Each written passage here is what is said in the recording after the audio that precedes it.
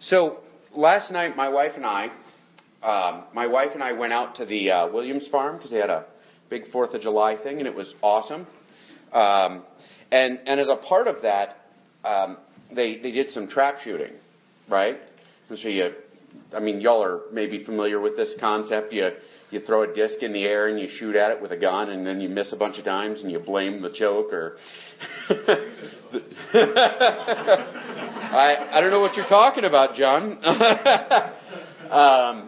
But as a part of this, for about 6 months now, I've been trying to set aside time to teach my wife how to load and fire the shotgun, right? And so this was a planned effort, and I said, well, we got somebody to watch our child, and we went over, and I was talking my wife through the process of putting shotgun shells in, and there was an understandable misunderstanding that resulted in some agitation. On my part. Well, yeah, I maybe. And I had this moment of realization as we began to like settle into an argument. You know what I'm talking about, right? Like where you see the argument coming and you know it's about to happen. And I realized I had just taught my wife how to put shotgun shells in the gun and that she was pointing it, not at me yet, but it was loaded. And that was the point in time. Actually, I hadn't taught her how to chamber the round yet, and so I was relatively safe. But you can't outrun those things. Though when I finally saw her shoot, I think I was relatively safe. I'm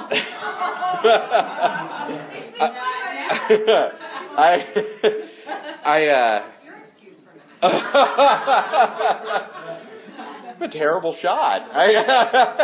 So I the whole time, like as soon as we kind of stopped and hit pause and calmed down, I just, the line, what is the line? An armed society is a polite society, right? Like we tend to be a lot more polite when anybody might shoot you.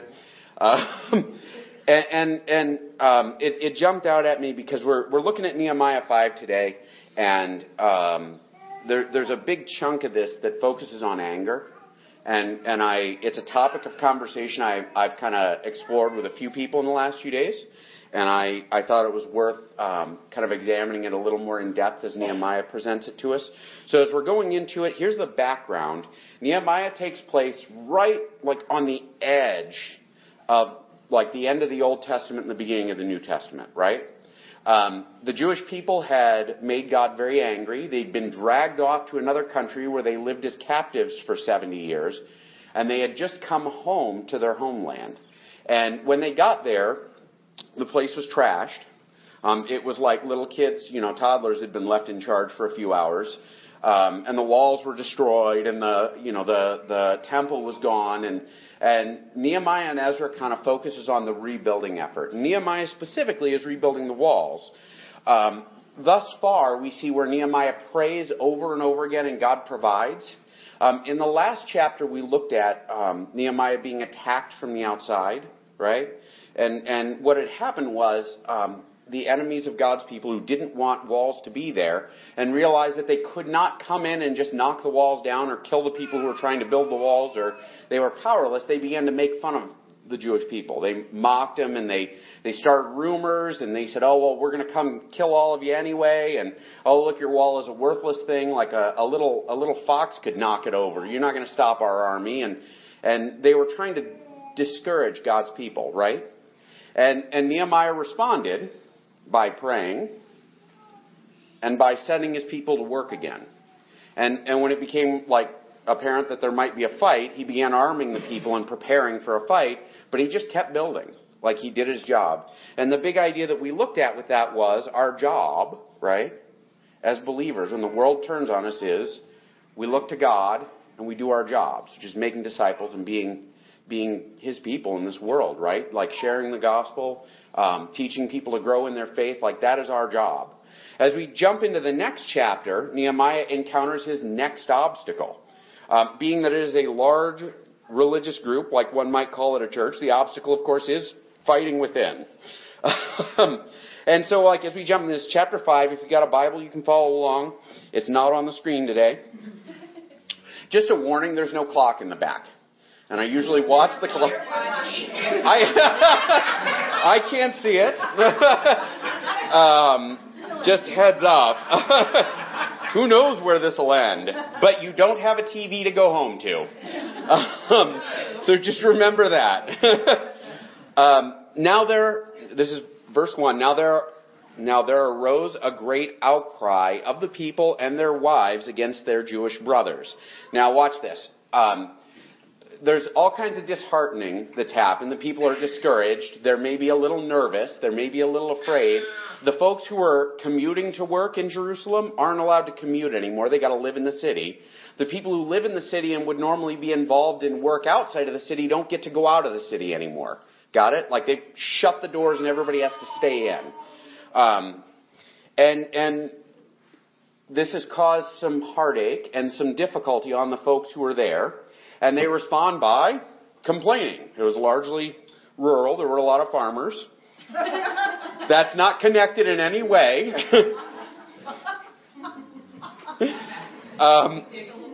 Now, are any of y'all armed? But, all right, now here's something interesting here, by the way. The people and their wives, right? So the men and their wives complain. In Jewish society, first century Jewish society, women would not typically be outspoken publicly. The situation is so bad that, like, the whole family's in on it, right? Everybody is angry. Everybody is stressed. And the wives have come out and are also complaining. Like, to a Jewish reader, this would emphasize how upset the folks were. So we go on from there. This is 2 and 3. For there were those who said, with our sons and our daughters we are many, so let us get grain that we may eat and keep alive. We're going to pause there. What he means is, now if you look at, like, this is probably toward the end of the building of the wall, right?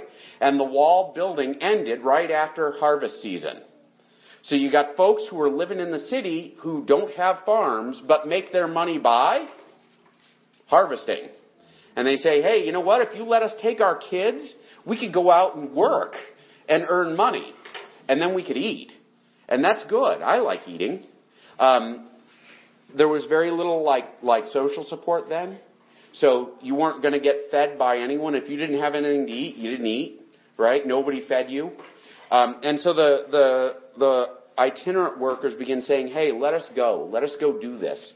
And you know, we'll do our job and we'll be happy and it'll be fine. The next complaint pops up in verse 3.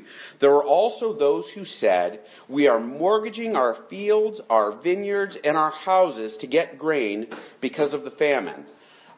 These are guys who are, like, there's a famine going on. I mean, it sort of makes sense, right? They mentioned it. And they've started to borrow money against their property in order to get by. Right? And they're saying, hey, you know, help us out, right? Do something, you know, take care of us. We go on, and there were those who said, we have borrowed money for the king's taxes on our fields and our vineyards. Now our flesh is as the flesh of our brothers, our children are as their children. Yet we are forcing our sons and our daughters to be slaves, and some of our daughters have already been enslaved, but it is not in our power to help it. For other men have our fields and our vineyards. Now, the king of Persia is collecting taxes on these farms, like property taxes, right? And the previous governors had been collecting taxes against the people, and we'll get to that in a little bit. But the taxes are really high, and what they had started doing was they went to their Jewish brothers and they borrowed money. And you know, you got an upper layer, like a nobility, that is quite wealthy. And these wealthy people, all of a sudden, everybody owes them money. And it's so bad that they're selling their children into slavery. We think of slavery a little different now, right? Like, this isn't, like, we had what was called chattel slavery in the United States, 200 years ago? Or, 100? I'm bad at history. 100 years ago. And that's where, like, people were property. In Jewish culture, what you would do is you would become an indentured servant for a certain number of years to pay off your debt. And every 7th year it was required by the law that you just, like, forgive all the debts and let them go. And so, like, you would send your sons out, like if there wasn't enough money, you would send your sons out or your daughters out, and they would work for someone else for a few years, and in exchange for that, they would pay your debts. And that's how you kind of didn't go bankrupt, right? That's how you didn't end up homeless. That's how you retained your property. In some instances, when it was really bad, daughters would marry wealthy people, right? They would basically sell their daughters as wives to pay off debt. And that's kind of what they're saying here. They're like, hey, you know what? We're selling our kids into slavery to pay our taxes. This isn't okay. And to top it off, our daughters are marrying these jerks who are loaning us money. Can you do something here? Can you help us out? The people are angry. The people have, experienced a great deal of strain, and we'll find out here, a little more about that, as we get into the second half of this chapter. But kind of the long story short is there are folks who are living high on the hog on other people's work, right? And it's their brothers and sisters. It's their family. If I loan my brother money and then I take his kids because he's not paying me back fast enough, I might be a bad brother. Everybody got it? Of course, I don't need any more kids. I wouldn't do that. I might give him mine. Anyway. And Nehemiah's response, this is verse 6, I was very angry when I heard their outcry in these words. So Nehemiah looks at this situation, and his response is he is livid. He is absolutely off the leash, furious about this. And this anger is appropriate. Can we all agree? If we're in a national process to shore up our walls and everybody is cheating everybody else, that's not okay. And actually, as we take it a step further, when you look at how God deals with folks, like the way that God describes himself as kind of a champion of widows and orphans, right? And a champion of the foreigner who's traveling through. And what that boils down to is God is the God who protects the helpless. He looks at the powerless and the helpless, and his job, God's character is to protect folks who can't protect themselves, right? God is very serious about this. And Nehemiah's anger reflects God's anger. Fair enough? He looks and he says, this is not right. This is unjust. And I am angry. We're going to talk a little more about this. Anger's a funny thing, right? Any of y'all ever get angry? Yeah. Anger's powerful, isn't it? Anger is built into us so that when we need to fight, we have that extra supercharger that kicks in, and it's not like a Corvair supercharger; it's like a real supercharger. It pushes us to the point where we're able to do more, and we're able to act without fear. And so his anger is there. And in the next half of this, first half of verse 7, I took counsel with myself. Now, I don't know about y'all, right? When I get angry, my first thing that happens is that my mouth opens, right? And about 2.5 seconds later, my foot enters, or my credibility leaves, right? James points this out. He says, listen, the anger of man does not bring about the righteousness of God, right? Maybe a worse way of saying this, but we used to say when I'd work with kids in the children's home, the angrier you get, the dumber you get. Isn't it true? I can remember in the early days of my marriage when I was arguing with my wife, and in my head I was thinking, I should shut up now. I should stop talking. My mouth should stop moving. I need to turn around and walk away right now. And for some reason, there's this part of me, it's the sinful nature, is my excuse, but there's this part of me that has to get the last word in before I walk away. And that has to get that perfect line in. Anybody else do that? No. The more... Uh-huh. All right, any of the men who did this, wives, do they... I'll get somebody to tell on you. That's not fair. Watch this. Anger does not produce righteousness. Anger generally does not produce good decisions. But Nehemiah responds by taking counsel with himself. He hits pause, he walks away, and he considers. It is very much the case, knowing Nehemiah's character. Nehemiah prays like 26 times in this book. Every time the guy encounters a significant problem, he stops and he talks to God. He's talking to the king about getting resources to go and build this wall. And the king asks him, well, what do you need? And he says, all right, God, I'm going to answer him, but let's real quick have a conversation here, right? Because Nehemiah is a man of prayer, and that's a product of righteousness. It's a product of a habit and pattern of pursuing God. And so Nehemiah stops in his anger, and he looks to God, and he has a conversation, is my argument. Text doesn't say it, but I think it's a good thing to read out of this. Is that fair? And he thinks carefully before he does anything. And part of the reason he does this is, I don't know, any of y'all notice that our culture, when we get angry at someone, we want them to be squished, right? We want them to go away. I mean, that's sort of almost like standard order, like a politician says the wrong thing, and they get hounded until they disappear. Isn't it true? That blew my mind a few years ago. There was a gal who made a very off-color joke as she boarded a plane to go to South Africa from like LA. And she posted it on her Twitter account, and before she landed, she had been fired and had lost most of her livelihood and went from 100 Twitter followers to 40,000 because, the anger that rose against her. And it was just, all right, let's get her. Now, how dare she type 140 characters that offend me? That is not righteous anger.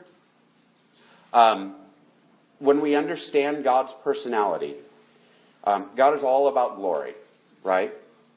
Glory is God's goodness being reflected in the world. It's God's goodness being recognized.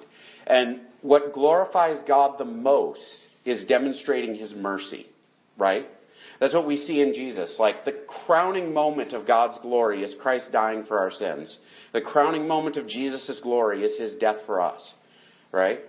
Because in that moment, every one of us who is not worthy of salvation, every one of us who is not good enough to be in God's presence, God pours out His Son's blood for that.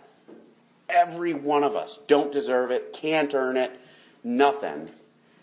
In that moment, God says, you know how much I have mercy, and you know how much I love you?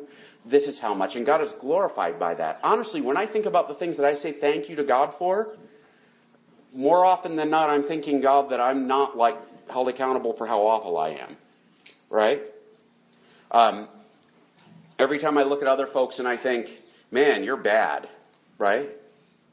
That's always a red light for me to stop and say, oh, but I'm probably worse. Man, I'm glad God forgives me. Because God is most glorified in this mercy that He exhibits.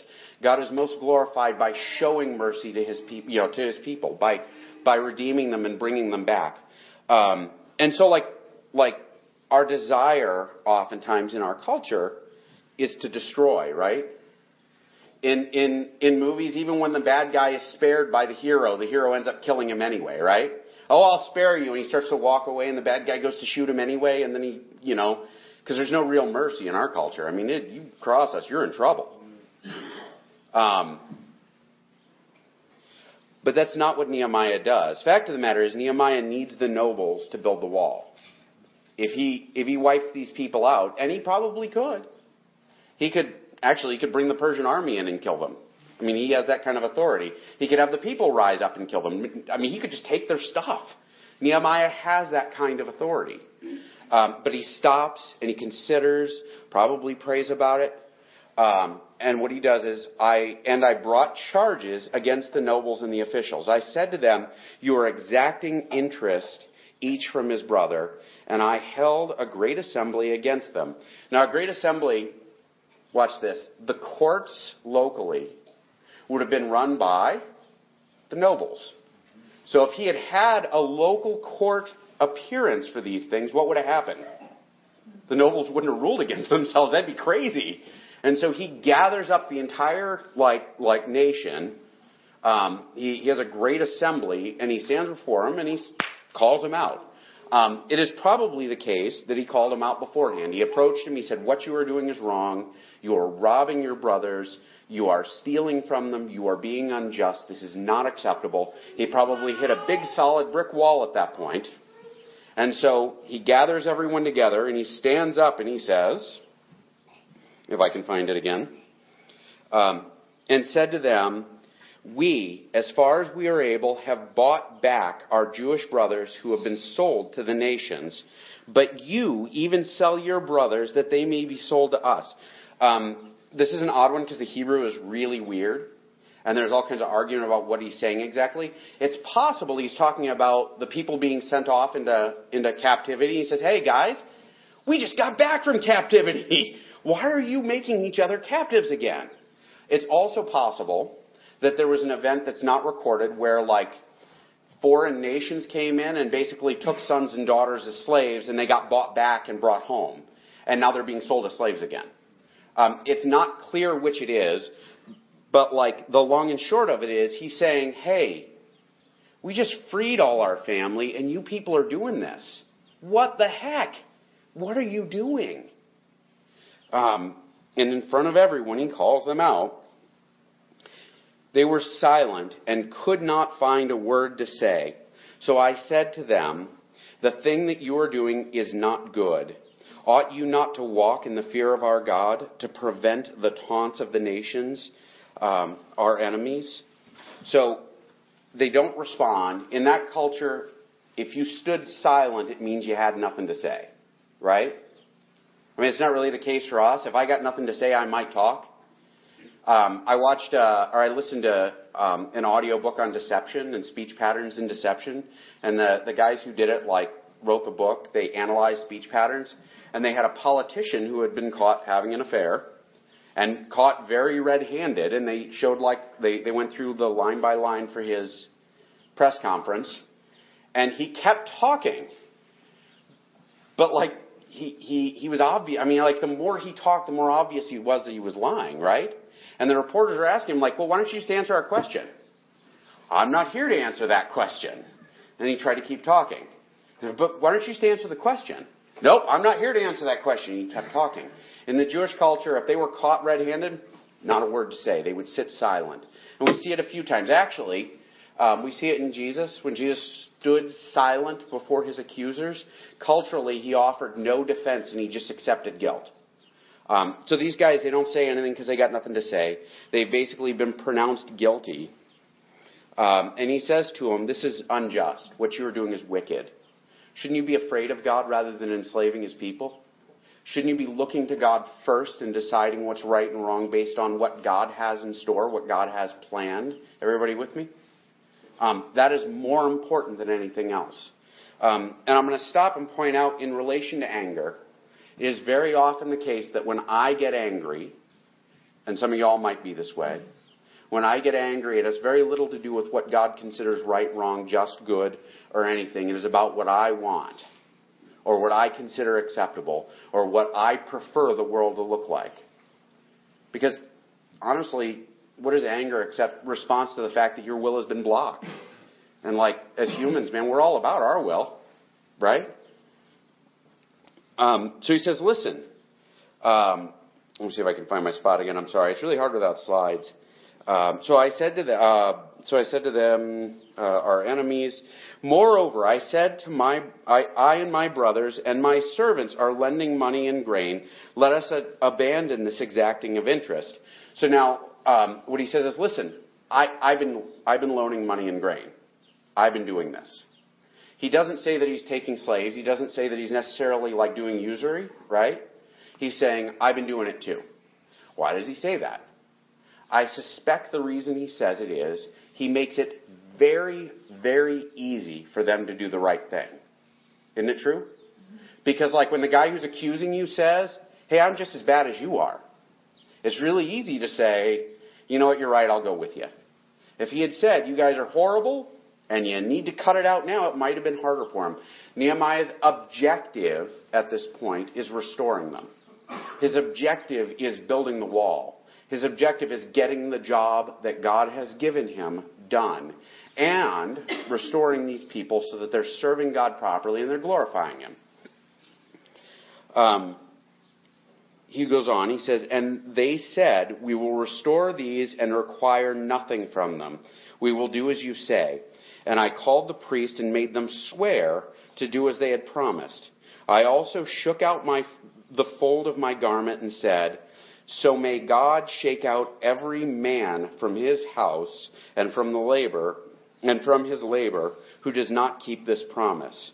So may he be shaken out and emptied.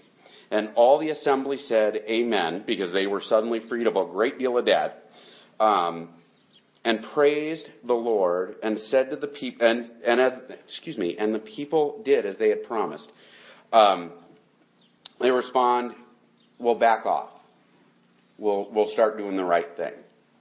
And Nehemiah responds by saying, okay, well, let's get the priests in here and let's swear. And it must have been some sort of custom at the time. It's not familiar to any of the scholars today, but the assumption is that there was some sort of like thing that they picked up while they were in captivity that they did for a while, where they had like a swearing service where the priests were involved, and basically it's, hey, priests are here, they're standing in God's place, and they're saying if you defy this agreement, this is what's going to happen. And Nehemiah says, you're going to be like this, right? And pulled his pockets out, because they didn't have pockets. Pockets weren't invented until about 100 years ago. And he says, it'll be like empty pockets. Every one of you will be gone. God will wipe you out. He will wash you from the face of the earth if you break this promise. This is the best possible outcome. It is possible, because Nehemiah was the governor, that he could act as judge over the nation. And so there was actually the possibility Nehemiah could do anything. I mean, he really could do anything he wanted. He was acting on his authority as judge. He could have had them all executed.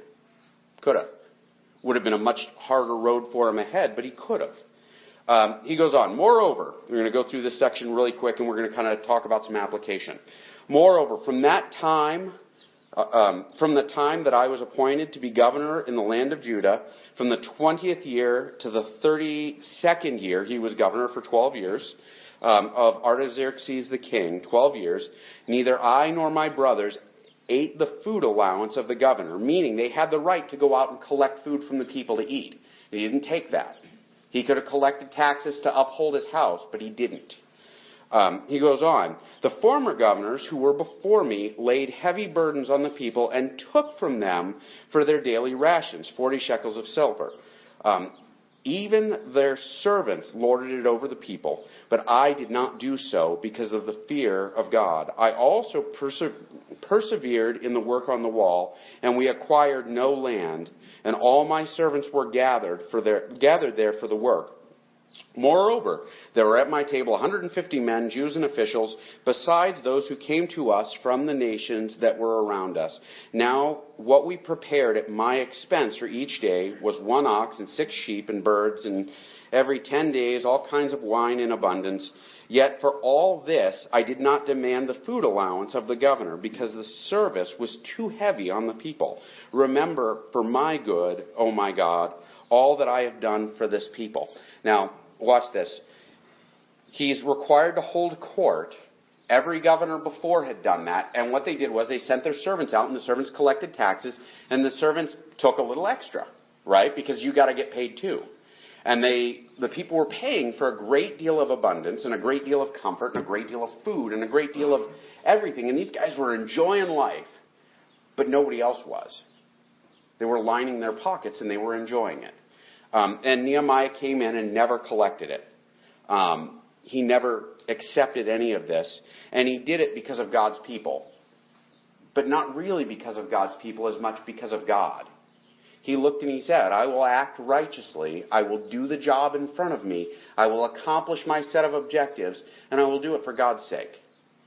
What do we do with all of this? Because most of us are not building walls, although some of you might be building houses and putting new roofs on shops and stuff like that this week. But this is a little distant from us, right? And most of us don't collect grain from the neighbors, I think. I mean, it's not legal, is it? I mean, you can't really just go out and get it. What are we supposed to do with it? First and foremost, I think, as believers, we're called to be righteous. And we're called to be just. In our treating of other people and our acting towards other folks, we are required, like our expectation, what God puts on us. And actually, the New Testament repeats it, that we're supposed to be like imitators of Christ, right? When we deal with the world, if they look at us and if what they're seeing is not who Jesus is, we're sort of falling short. So our job is to be like Christ to the folks that we encounter, to serve them, to treat them justly, to take care of the poor, to defend like folks who can't defend themselves. That is our job. It is not a small job, right? The thing that Nehemiah gets angry about, by the way, he has a neighboring nations like all around him threatening to kill him. And he's got the neighboring nations making fun of their work. And he goes to God and prays, but he never mentions being angry. Isn't that funny? But he looks at his brothers, and his brothers aren't doing the work, aren't being like the way God did, had expected them to be. And because he's not, he becomes angry. And so he looks inwardly, and he calls his brothers to account, and he makes it as easy as possible for them to repent and come back. He makes it as easy as possible to stand in line and do what's expected of them. What do we do with anger? Is anger wicked? No. Everybody got that? It is okay to be angry. The Bible never says that anger is evil, ever. Doesn't happen. However, we can be evil when we are angry. Ephesians 4 gives us this line, like where actually James tells us the anger of man does not produce the righteousness of God. Ephesians 4 tells us, don't let the sun go down on your anger, and your anger do not sin, right? How do we not sin in anger? Well, first off, godly anger is godlike, right? Like it reflects God's character. We get anger over justice. We get angry over people oppressing the poor and the helpless. We get angry over mistreatment of God's people, right? These are the things we get angry about. It is acceptable to be angry about those things. It is good to be angry about those things. Got it? Take it a step further, it is a legal anger. Whenever God is angry, he is angry about violation of his law and his standard of holiness and character, right? So, what's that joke? Like, when people tell you to respond the way Jesus responds, remember that picking up a whip and turning over tables is always an option? It is. Because there are times that Jesus gets mad. And he gets mad over folks desecrating God's temple, right? And he gets angry at other Jews. He doesn't get angry at the Romans for being the Romans. He gets angry at his brothers and sisters for taking advantage of each other, standing in the way of approaching God on their own behalf. Because Jesus, as he redeems us to grow in holiness. Folks who stand in the way of our brothers and sisters growing in holiness are people who stand in the way of that. That's a problem. We see one other time where Jesus gets angry, where has a man who comes in, he's got a crippled hand, and the Pharisees are there, and they're like, "Oh, you're not going to heal him on the Sabbath, are you? That's sinful. You can't do that. That's work." And Jesus says, "Well, is it okay to do good or evil on the Sabbath? What am I supposed to do here?" And they don't answer him because they know they're wrong. And Jesus gets angry, and he turns around and heals the man, right? What we see in that is, first off, he's angry at a legal violation, like at their failure to reflect God's character. And then that anger produces something in the world that is worth having, right? That anger motivates him not to destroy, not to wreck, not to punch, not to bite, not to hit, not to say nasty words. It motivates him to heal. And as brothers and sisters in Christ, I talked to a lot of folks who were angry last week. Right? Anybody spent time being angry in the last few weeks? It's all right. Our response is to produce holiness. Our response is, and actually Nehemiah says it, right? Go and do your job. Our job is share the gospel, make disciples, reflect God's character, be public and open about what you believe. That's good. But do it in a reflection of God's character, right? And take a step further, God does not take pleasure in man's destruction, right? If you find yourself in a spot where you're gleeful about somebody getting crushed, That is not okay. It's true. Because there's a vengeful anger that's all about feeding our own desire. It's all about feeding our flesh. If you look at folks and you say, I can't wait until God gets you, you got a problem, because it ain't God's anger. God desires repentance. God desires restoration. God is glorified when lost folks come back to Him. There's that Jesus said there is more rejoicing in heaven over a single sinner who repents, right, than 1,000 people who don't need to. That was the New Eric translation. It's not published yet, but it is trademarked, so,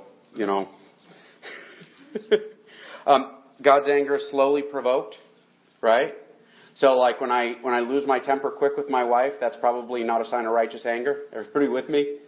It is slow to respond. It is slow to lash out. It's slow to be there. God is very forgiving, and we're called to be in the same spot. We're called to be loving and forgiving and respond like in this holy way, because our anger needs to reflect God's anger in the same way that our love needs to reflect the love of Jesus, in the same way that our everything. We become Jesus in this world. And God's anger is under control, right? God makes decisions about when to use His anger. If your anger has got you in a place, if it brings you to a spot where you are no longer able to do the right thing, or you're no longer able to control it, that is a problem, right? Proverbs 26. Oh, I read this, and I had to read it 2 or 3 times, where it talks about, do not engage a fool in his folly, but correct a fool in his folly. And so it's the same sentence twice. And the idea is, if somebody's being dumb, don't engage them in how they're being dumb, right? It is silly to play somebody's dumb game, right?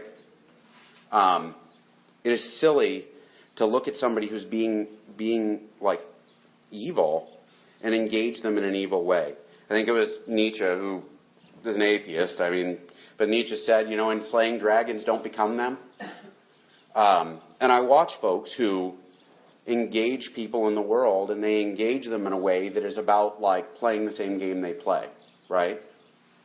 I watch folks argue about all kinds of things and saying this is sinful and that's sinful and you should do this and you shouldn't do that. If a person who you're arguing with doesn't know Jesus, you shouldn't expect them to act like they do. If you get a worldly, sinful person and get them to be good without knowing Jesus, you have managed to paint a tomb. You ain't done nothing else. And so when we engage folks, we engage them to draw them to Christ, right? We don't let them ignore their sin. We don't ignore it. But we engage preaching the gospel. We engage pointing people to God. That's our job. And it is our job. It's our job to help people mature in their faith, and it's our job to preach the gospel and to point folks to repentance in Jesus. That is our job. As rain falls and we keep... how many of y'all... I said I wasn't going to make a joke about it. Anybody look for an ark yesterday? Where is it at? I'm pretty sure that's God, right? As we watch the world become something different and descend into sin. The world's going to do it, right? And it's done it for years and years and years because the world has fallen. And it's been doing it since Eve took a bite of the apple. Sin has reigned, and sin has spread, and sin has gotten worse. And guess what? Next month we're going to find ways to be even more sinful. And next year it'll be even worse. And the year after that it'll be even worse. And I would be a part of that, doing the same thing and cheering them on if God did not have mercy on me, right? And I'm going to tell you the same is true of all of you. Our job is to be like Jesus and to grow to be more like Jesus. Not to desire God's destruction of folks, but to point them to repentance and new life in Christ.